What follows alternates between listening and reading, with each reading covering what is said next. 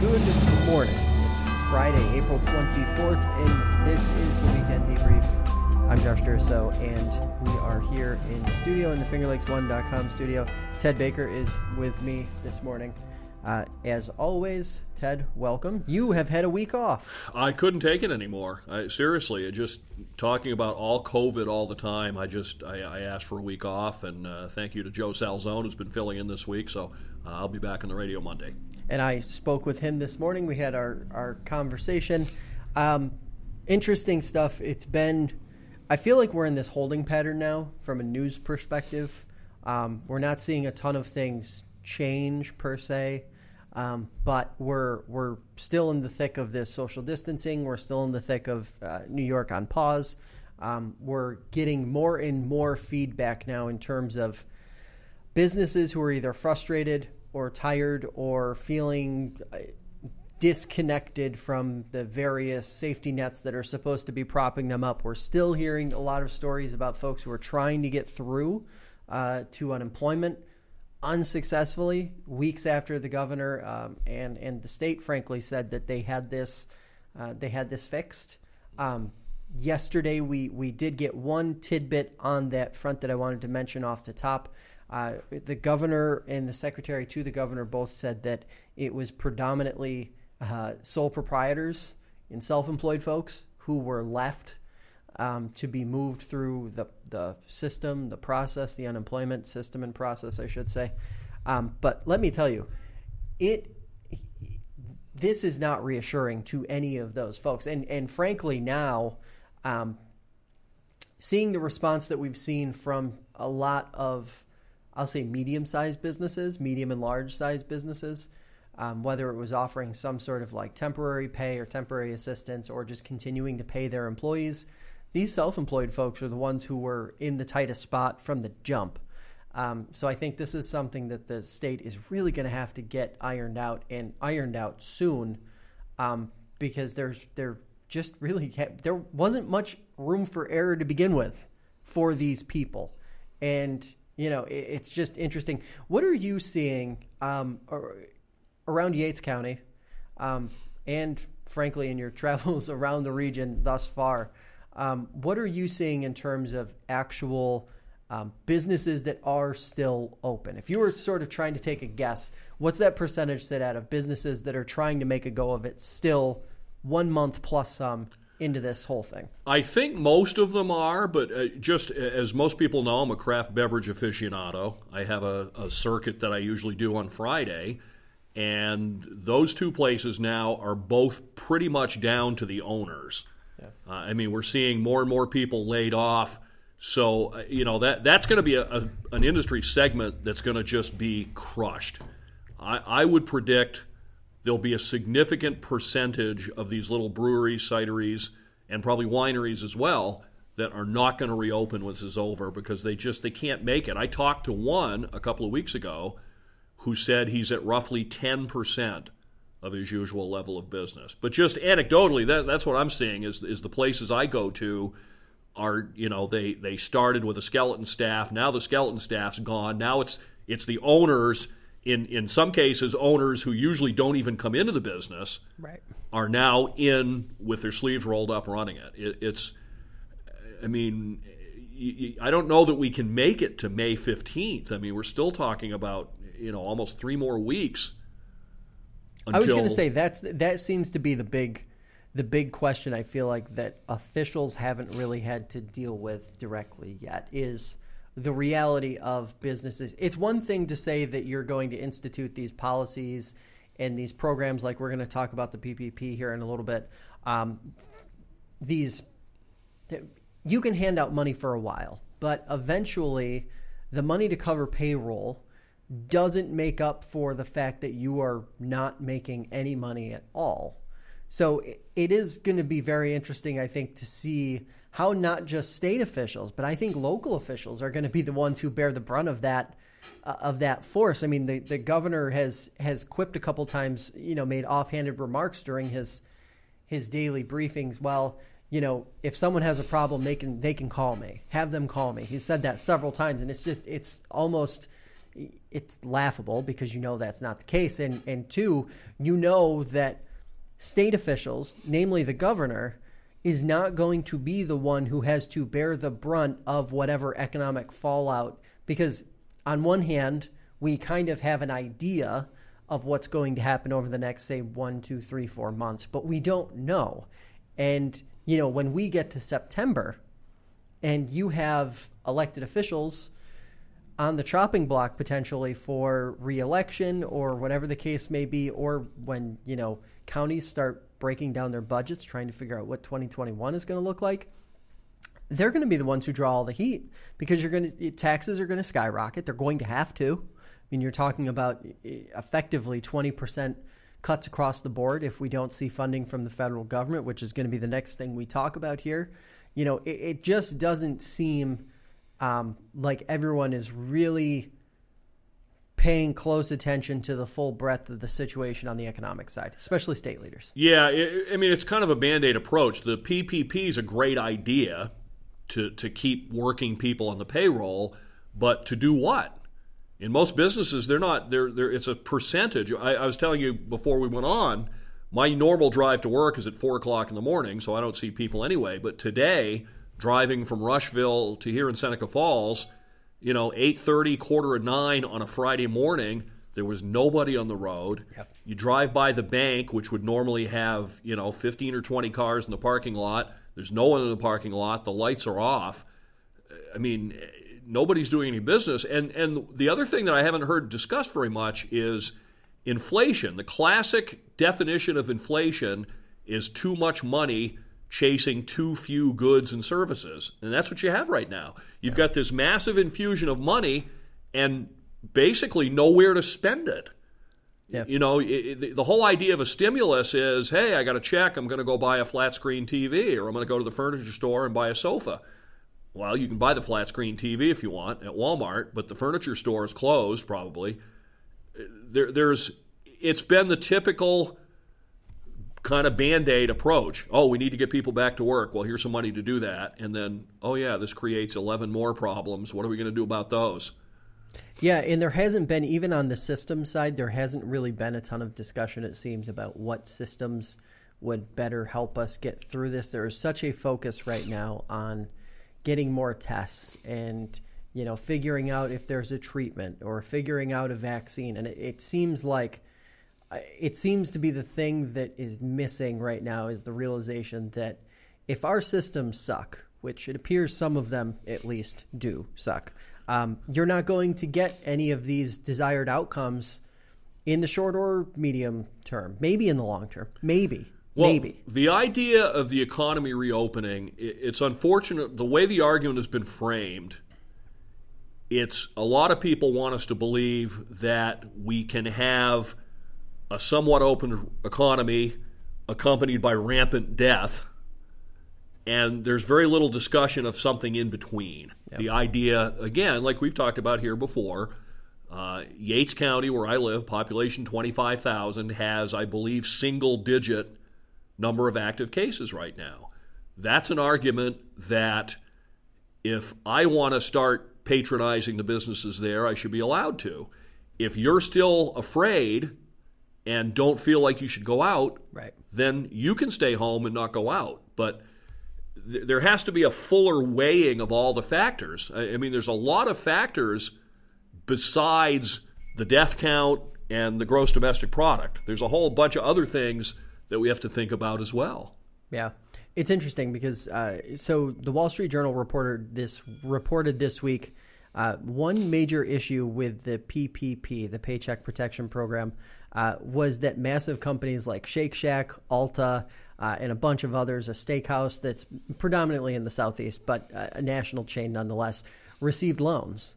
And this was, to me, probably the most interesting thing. I think it was about I want to say $60 billion worth of the total monies had gone to different companies that otherwise wouldn't have or shouldn't have received it.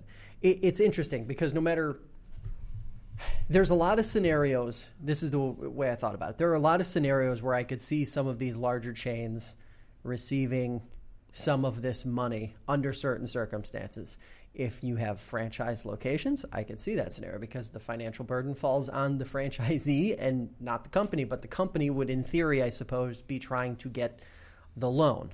A couple of the big ones did actually pay the money back, but it drew a ton of criticism from the actual small businesses, and we talked about, like before, the sole proprietors. Initially, before the sole proprietors were able to get fully through the unemployment system, the state had been saying, well, don't worry, you can apply for this federal program and you'll be able to get through that. Well, as it turns out, many who didn't have connections to established banks weren't able to get through. You have tons of small businesses now who simply haven't been able to move forward. And there are all of these questions like, how is this going to be administered in a way? And this is like, I think of this as the onion. This is the first layer of corruption that we found in this CARES Act overall. Fast forward 2 or 3 years, I'm sure there will be plenty more examples highlighted, but it goes back to the point, like, you can't just throw money at a problem when it's something this big. Like, you need a system. You need a robust system that can handle this kind of crisis. And it goes all the way back to the beginning when people said, and it was people on both sides of the political spectrum said, you can't prepare for this kind of scenario. You can't prepare for a doomsday scenario. Well, apparently we should, because our entire economy rests on whether we successfully navigate this thing or not.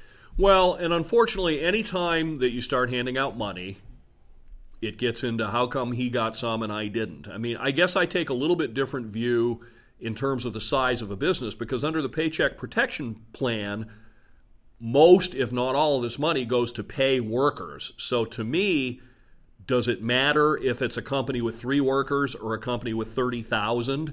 If the company with 3 is going to lay off 3 and the company with 30,000 is going to lay off 30,000, I think they're equally deserving of that money to put those people back to work. I think it was a very well-intentioned program. The idea was, here's bailout money with pretty stringent strings attached, because in the past, you know, the bailouts that took place in 2008, 2009 largely went to big Wall Street banks who screwed up and brought it on themselves anyway. The PPP, the idea is, here's money for all you businesses, but you can't just buy your stock with it. You can't just stick it in the bank. You have to use it primarily to pay personnel, and then a few other, I think, rents and mortgages and utilities and some other things are in there. So, I mean, in terms of a government handout of money, I think it was pretty well intentioned, and I think it was designed in a way to try to prevent it from being abused. Mm-hmm. So NYSEC says the impact on communities across the region is going to be devastating if federal funding is not entered into the equation soon. The state is facing a shortfall of between $10 and $15 billion, depending on which report you go by. And yesterday, the war of words between Governor Andrew Cuomo and Senate Majority Leader Mitch McConnell reached its own apex. Cuomo referred to McConnell as the Grim Reaper and said the idea of states filing bankruptcy is, quote, one of the dumbest ideas he's ever heard, end quote. McConnell said funding states after the pandemic would be nothing more than a blue state bailout, which kind of goes back to some of the things that you and I had been talking about before in terms of reopening and when things reopen and how this is being framed from the White House going down. So if you want, start that conversation off, because I know we both have some Here's the first here. thing, and this always just strikes me. When we start talking about local dollars and state dollars and federal dollars, they're all our dollars that must be taken away from us in taxes. So what the New York State Association of Counties is saying is that the only way we can survive is if you take more money away from us so you can give it back to us from a different office. I mean, the math doesn't work. There's no such thing as federal money that we can give to the states. It's our money that's taken away and redistributed. I mean, it's an absurd. I understand what they're saying, but think about it. There's no distinction. When you get a dollar, it's not marked state, federal, county. It's just a dollar. So the only way that the federal government can give the counties and the municipalities money is if they take it away from us in the first place. I mean, somebody said something about, the idea that if somebody comes and robs you at gunpoint and takes $1,000, if he comes back the next day and gives you back 50, should you thank him? It's interesting because I listened to that exchange, that back and forth, which played out basically over a span of hours between Wednesday and Thursday. Interesting because in my mind, he can, and I say Mitch McConnell can make that statement that it would be nothing more than a blue state bailout. But the bottom line is that folks in rural upstate New York, counties that are very red, like as red as any part of the rest of the U.S., frankly, would be the ones who hardest hit in this scenario. When New York State loses money and things get cut, the things that get cut first are not the things downstate in New York City. They just aren't. That's a fact.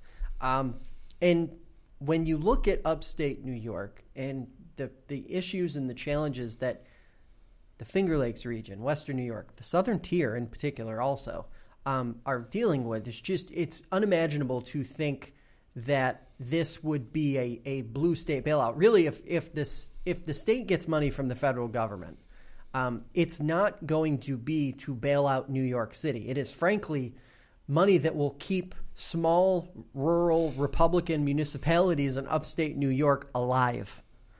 And there isn't any other way, in my mind, to frame it other than to put it very bluntly like that. Well, and it just seems to me that all of this is an argument for, at least on a limited basis, beginning to reopen the economy. Because basically, most of our taxation in this country is taxation of economic activity. Mm-hmm. So that's why when we frame the argument as if you are in favor of opening the economy, you want everyone to die, we can't have a very productive discussion there.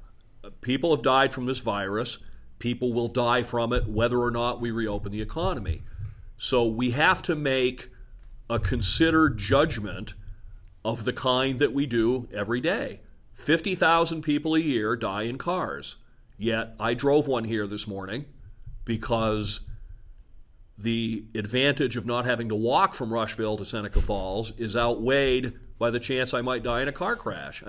But unfortunately, in our political climate, we're rarely able to have those kinds of nuanced discussions of risk and reward. You cannot create wealth out of thin air. This idea that the only thing we need is to just give everybody money who's been harmed, that money has to come from us in the form of taxes, or we have to borrow it and send our debt through the roof and spend the next century paying it off.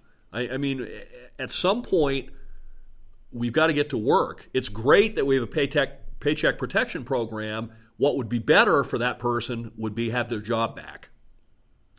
Yeah, and that's the thing is. And have their job back. Obviously, they get it back with the PPP, but have it back under normal economic circumstances. My thing is especially as it connects to the PPP, is that's a great program if the assumption is that in 2 months, because it effectively gives you 10 weeks of payroll, you're back to normal. But it's clear that even in the best case scenario, in 10 weeks, we're not back to normal. We're a month in, and frankly, and then come the calls for the next round. Right. Now we need another 10 weeks, and it just.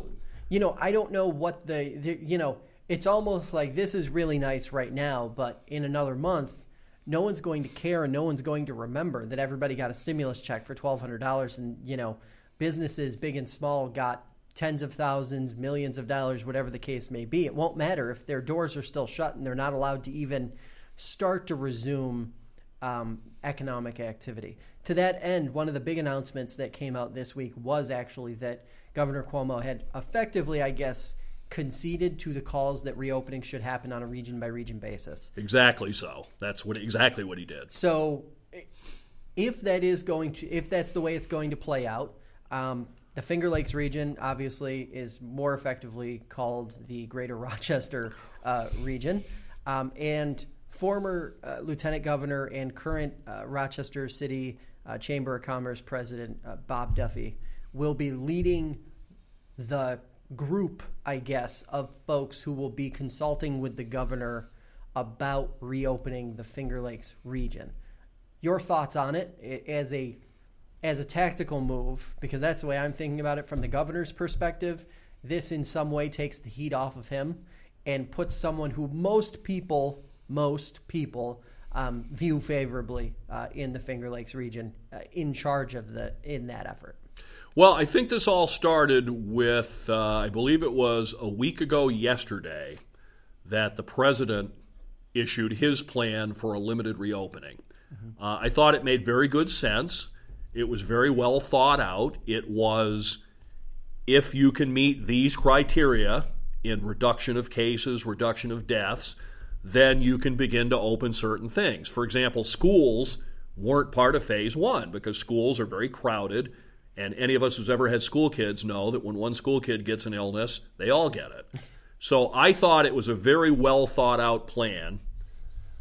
And then not only did the president issue the plan, but he also declared, after saying all along, I'm the supreme authority, I will decide when things open, not the states, he then threw it back to the states and said, here's my plan, but states, it's all up to you. Yeah. He mentioned New York specifically.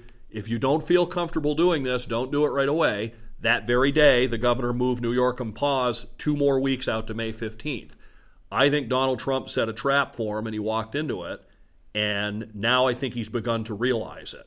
So now we have this plan for a limited reopening, but the problem is, and I've grumbled about this before, is including Monroe County in with the Finger Lakes, because one of these things is not like the other. You know, COVID in South Seneca, there you go, Ovid in South Seneca County is much different than Rochester in Monroe County, population 770,000. I wish maybe if they had done it on a county basis. But then I'm not sure what the motivation is here. Is the motivation really to get things going again, or is it to placate the people who want Governor Cuomo's head because they've been out of work for 6 weeks? There's so much politics involved in it that I guess until we see how it begins to play out, I'm at least a little bit suspicious of the motive.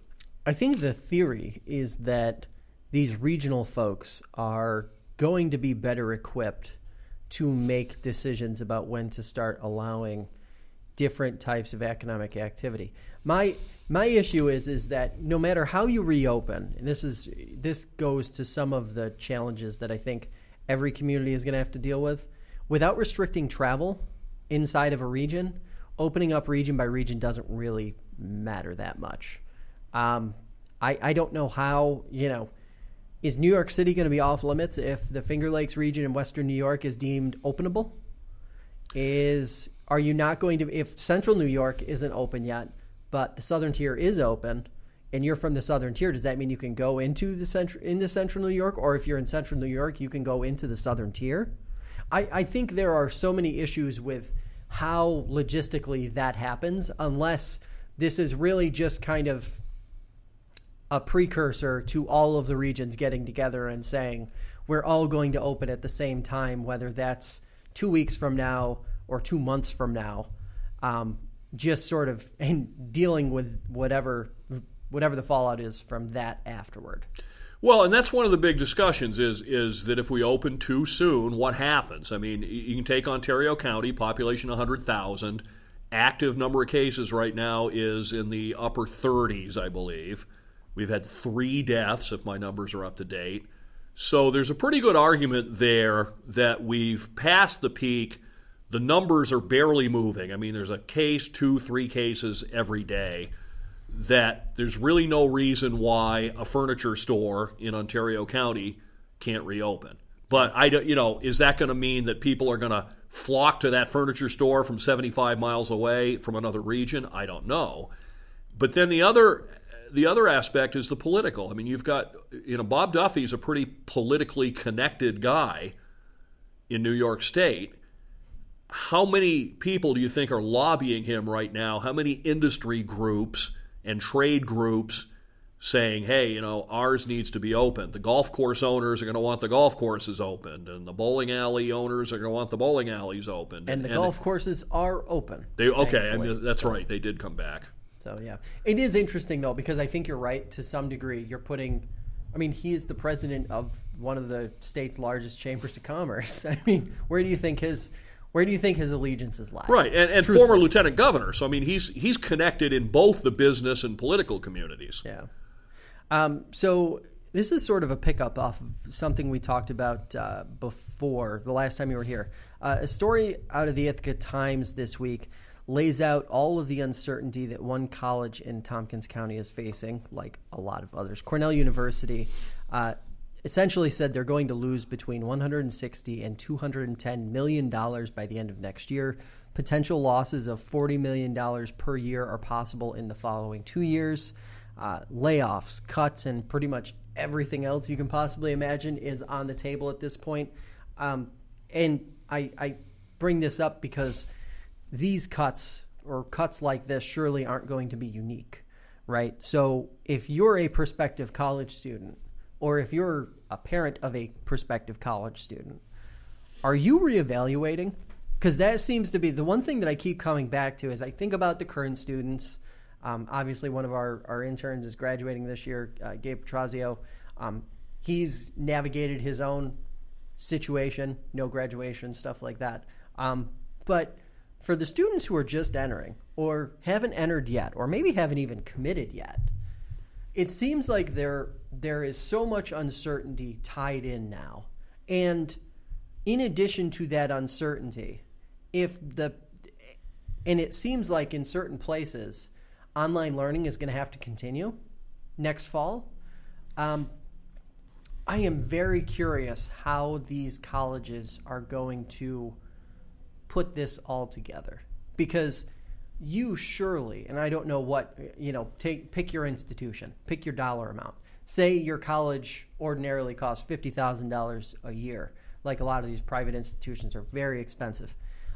If you aren't ever allowed to go to the campus, or once you go to the campus, you have to stay locked in your dorm room, is it still worth $50,000? Is that education? This really tests the theory of what a college education is worth, especially at some of these more, we'll call it top tier institutions. Is an education at Hobart and William Smith, is that still worth $60,000+, maybe closer to $70,000 if you're paying full out of pocket, if you aren't allowed to go to campus? Well, full disclosure, first off, as many of you know, but if you Always. don't, I broadcast sports for Hobart and William Smith when they have sports, which is not right now, so I do derive some of my income from them under normal purposes. I think the first question that you have to ask is, in the post-COVID economy, does a college degree become worth more or worth less? If there are going to be fewer jobs to compete for, is it now more valuable for me to have a degree, or is it now more likely than ever that I'm going to take my English literature degree and become a barista?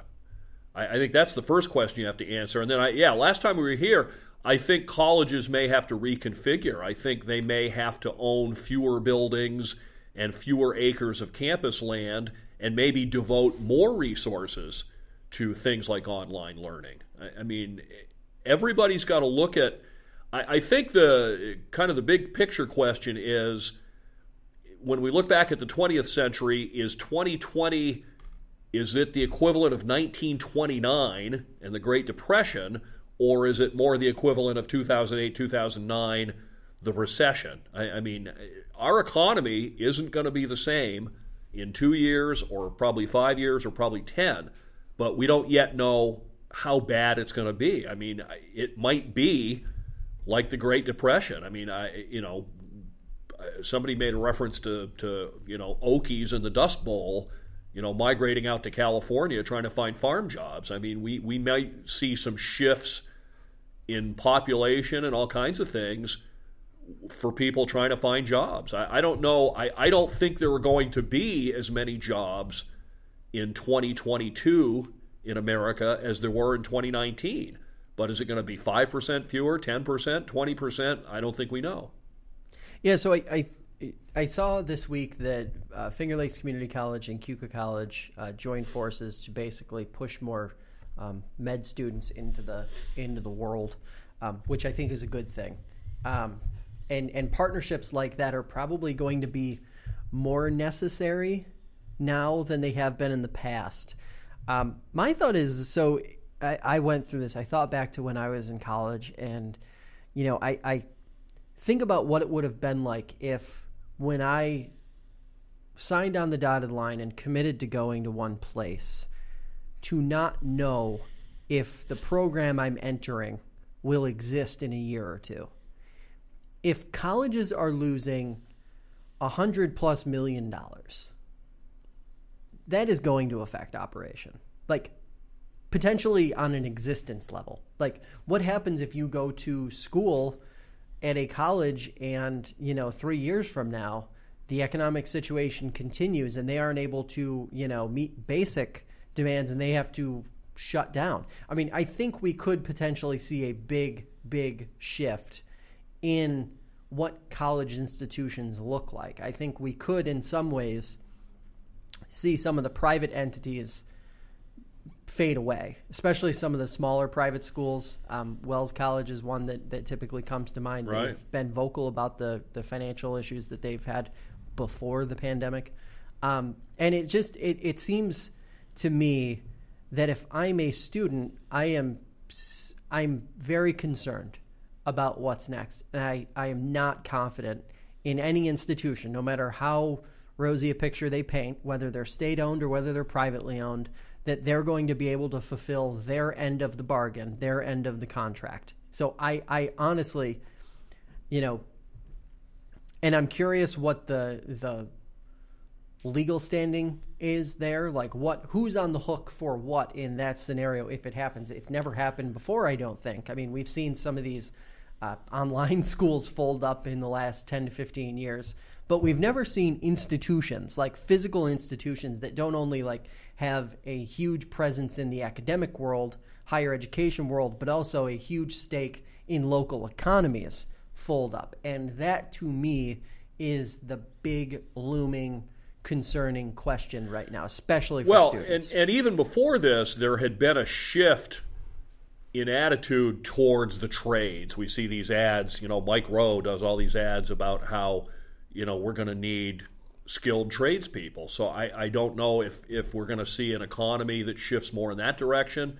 Those places tend to have lower overhead. They don't have a big fancy library. Yeah. They have a building somewhere with some desks and chairs and some labs, and that's that. So but when you talk about that uncertainty, ultimately that feeds into the problem, because if we have people all over America afraid to spend money because they don't know if they'll have it next year, whether it's on education or whether it's buying a home or whatever else in the economy, fear of spending money is not very good to regrow an economy.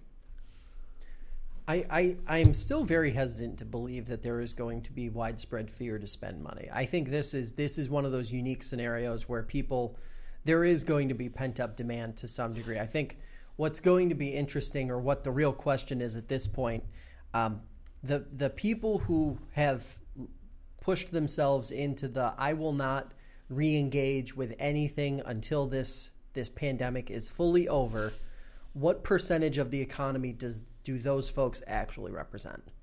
That is the question. And do we see more basically regional economies grow, and more self-reliance on sort of the region rather than these big giant chains and supply chains that ultimately prove to be a little clunky and a little challenging in times like this? That's a very interesting question, because I think the places most heavily hit by COVID have been the more densely populated cities, where the economy had been doing better anyway.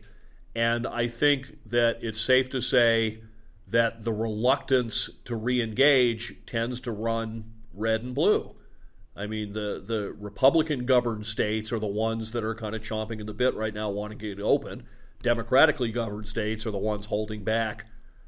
There might be a little bit of a rebalancing of the economy. I mean, it's going to be fascinating some sociologists and economists and psychologists can all stay really busy for the next decade or so, seeing all the various ways that this shakes itself out. So another part of the education theme to this story, one of the episodes this week of our new Daily Debrief series, we chatted with Steve Zielinski. He's the South Seneca Central School District Superintendent. He said that approximately 2/3 of their budget comes from state and federal aid, which is undoubtedly going to be slashed. The question is for how much. I wanted to talk about this because I think a lot of these small rural districts, and you've got plenty of them around you in Yates County, and Ontario County has their fair share as well, are going to be put in a really interesting spot. And I'm curious, what do you think 2, 3, 4, 5 years from now, what some of these small districts look like, assuming funding isn't made whole? There's going to be tremendous pressure for consolidation. And there will also be tremendous resistance to that on the part of the smaller schools. So I think maybe, some combined, like you talked about, colleges combining. I think we might see high schools think about combining. For example, does South Seneca, and I don't know, who's got what programs, but let's say South Seneca has a shop program and Romulus has a shop program. Well, maybe they have one in one of the schools, and they bus students to the other school from time to time. I think that there's, at the very least, there'll need to be those kinds of cooperations and things. And maybe we don't need a separate principal. Sorry if I'm theoretically taking anybody's jobs away here, but maybe we don't need a separate principal for South Seneca and Romulus. Maybe one principal can cover both buildings. I mean, I think those are some of the ways that people have to think, because there's always been a resistance to consolidation because people like having their local schools. I think they feel like they have more control over their local school than if we had, if we split up into North Seneca Regional and South Seneca Regional. So I kind of feel like we're going to go a step further here. I actually am in the camp now of feeling like this is going to push us toward county-wide school systems. I think that there's probably more interest in this inside various school systems around the region and around the state than anybody realizes. I've heard it quietly mentioned a few times over my last 4 or 5 years of talking with school officials from different districts. You never hear it publicly, but at the end of the day, I'm not sure. So using South Seneca as an example, I'm not sure that you can merge, a South Seneca and a Romulus to create a sustainable district in the moving forward. Now the question becomes, how do you merge together or bring together these districts that then are still small by comparison to larger districts, but are significantly further away from each other? So you're saying a consolidated district, but not consolidated into one building. Not consolidated. Keep the four schools, but under one managing umbrella. Under one managing umbrella, and perhaps you're having to do more busing from different buildings for different things. Maybe you could lose some buildings, but to me it seems like you would need to take a countywide approach, because I'm not sure. At the end of the day, you can merge two small districts, but you still have the same number of kids. Right. To deal with it. The question is how do you handle the geography? Well, I think if that's presented to taxpayers in terms of you have this option, or we can keep things the way they are, and your school taxes are going up 40%, that might make it more palatable for people. I think that's going forward. I think we're all going to have to accept a lot of harsh economic realities on a lot of fronts, and that may very well be one. That do we need? Again, I'm taking people's jobs away here theoretically, but do we need 4 superintendents making an average of, I'm guessing, $100,000 a year over the 4 Seneca County school districts, or could we do with one and save $300,000 in salary? Yeah, it's interesting. I mean, I'm not sure that there's an answer, but I do think that a lot of Cuomo has been referred to as the dissolution governor, especially in these parts, famously over the last 5, 6, 7, 8 years. Listen, I think that there is going to be a lot of dissolution. Well, and we've seen it in business. So why should the public sector be immune, to use a word that we've used a lot lately? We've seen this in business, consolidations, mergers, dropping. We see Sears and Penny's and Kmart all in trouble, and Walmart takes over. So why should school districts or government be any different? Do we need a separate Seneca Falls and Waterloo and Ovid and whoever else town government, or can we get by with one single county government with larger geographic responsibilities? I think those are all going to be discussions that we're going to have. We may say no, we don't want it that way, but I think we'll have to at least think about some of those things. And it may be necessary if people aren't willing to, or I hear a lot of people say, well, let taxes increase by 10 or 20 or 30 or 40% or whatever the case may be. If using South Seneca as an example, in having that conversation with Superintendent Zielinski, you couldn't raise taxes enough to make up what the district is probably going to lose. And even if you could, it's not realistic to put that on people. So my hope is that there is federal money eventually that comes down. And I know, like we just talked about a little while ago, it's not really federal money. It's not really, any different than the money that we will ultimately be paying in some way, shape, or form. But at the very least, it allows these districts to keep going in the medium term, because the big question right now for a lot of these school districts is, can they continue with their feeding programs, which are absolutely crucial right now? Can they continue with this remote learning, whatever they're doing right now?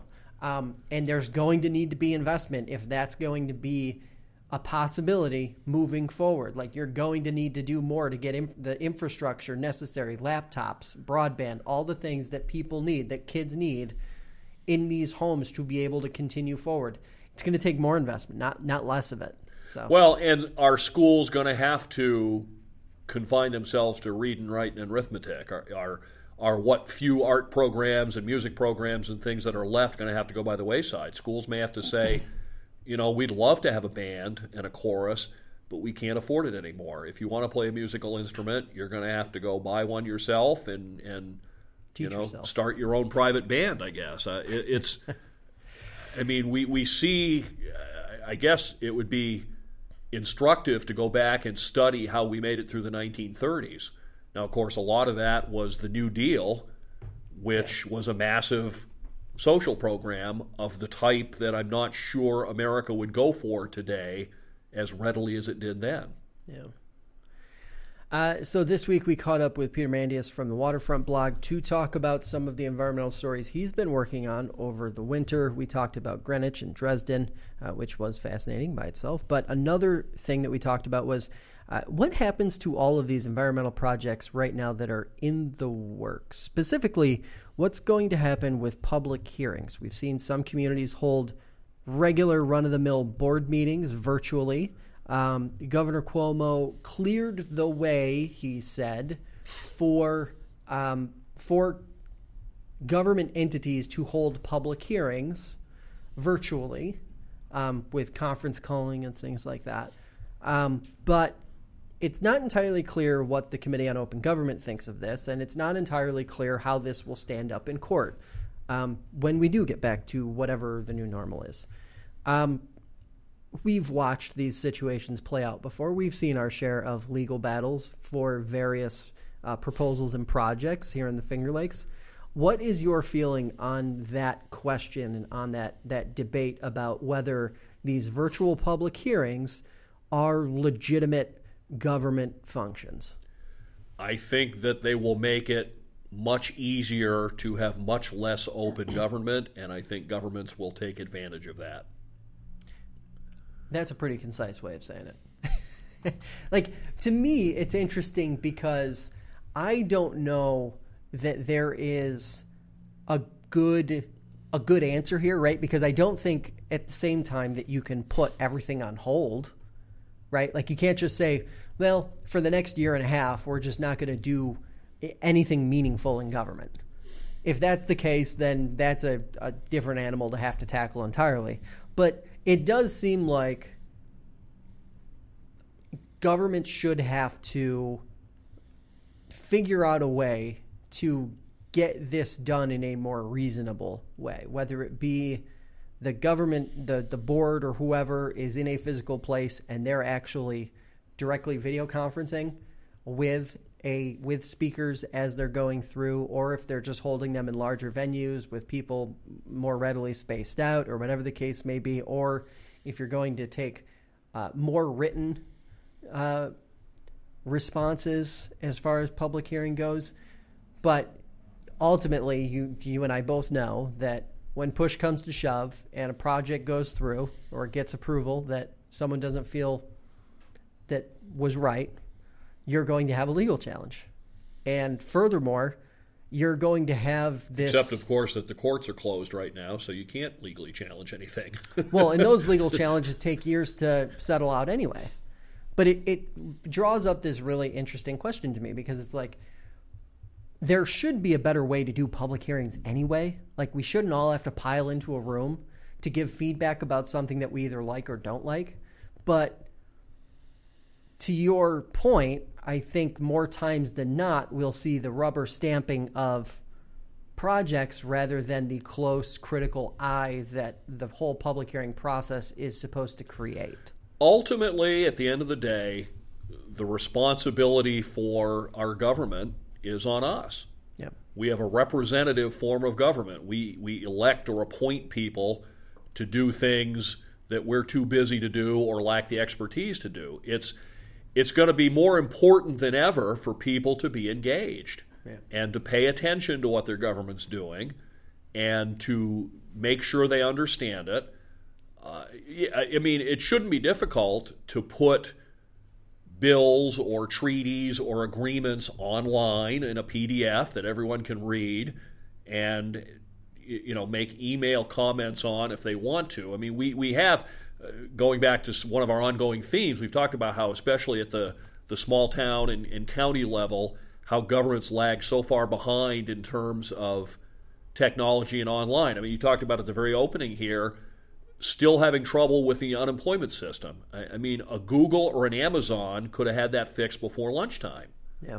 I mean, that's what they do, is, have massive online category. I can press Google and search for anything I want and get a result in 2 seconds. It shouldn't take me 3 or 4 days or a week to get through to make an unemployment claim. But for whatever reason, partly money, they have not been able to do that. But it's going to be up to all of us to pay more attention, because I think that you bring up a good point, which is it's going to be easier than ever to sort of rubber stamp things and do everything in the smoke-filled room.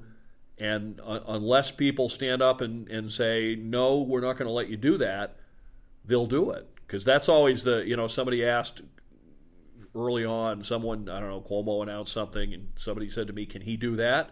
And I said, he can unless someone stops him. Yeah, it's ultimately, government can do anything it wants until we stop them. Yeah, to me, you've got this challenge because, even something as simple as an executive session, how the hell does an executive session happen now if it's happening on Zoom? So you have to create a second meeting. You have to leave the first meeting, enter that secondary meeting, and then come back into the quote-unquote public meeting afterward and make sure that all of your aging elected representatives can navigate that. It's just it's an incredible ask. And, I think for that reason alone, a lot of these governing bodies are going to have to figure out an alternative to just doing things digitally, even though doing things digitally is, I think, probably the most important thing that any of them could have been focusing on in the last 5 years, and certainly is the most important thing that any of them could be focused on in the next 5 years.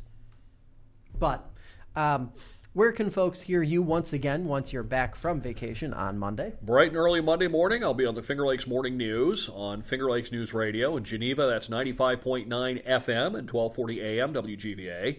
In Auburn, it's 98.1 FM and 1590 AM WAUB. All right, Ted, thanks for coming up. We'll do it again next week. Always fun. Thanks for watching or listening. The show is available on Spotify and Apple Podcasts, as well as YouTube. Visit www.fingerlakes1.com/debrief to check out archived episodes or to leave us a message. For my guests in studio and the rest of the FO1 News team, have a great weekend, and we'll catch you next time.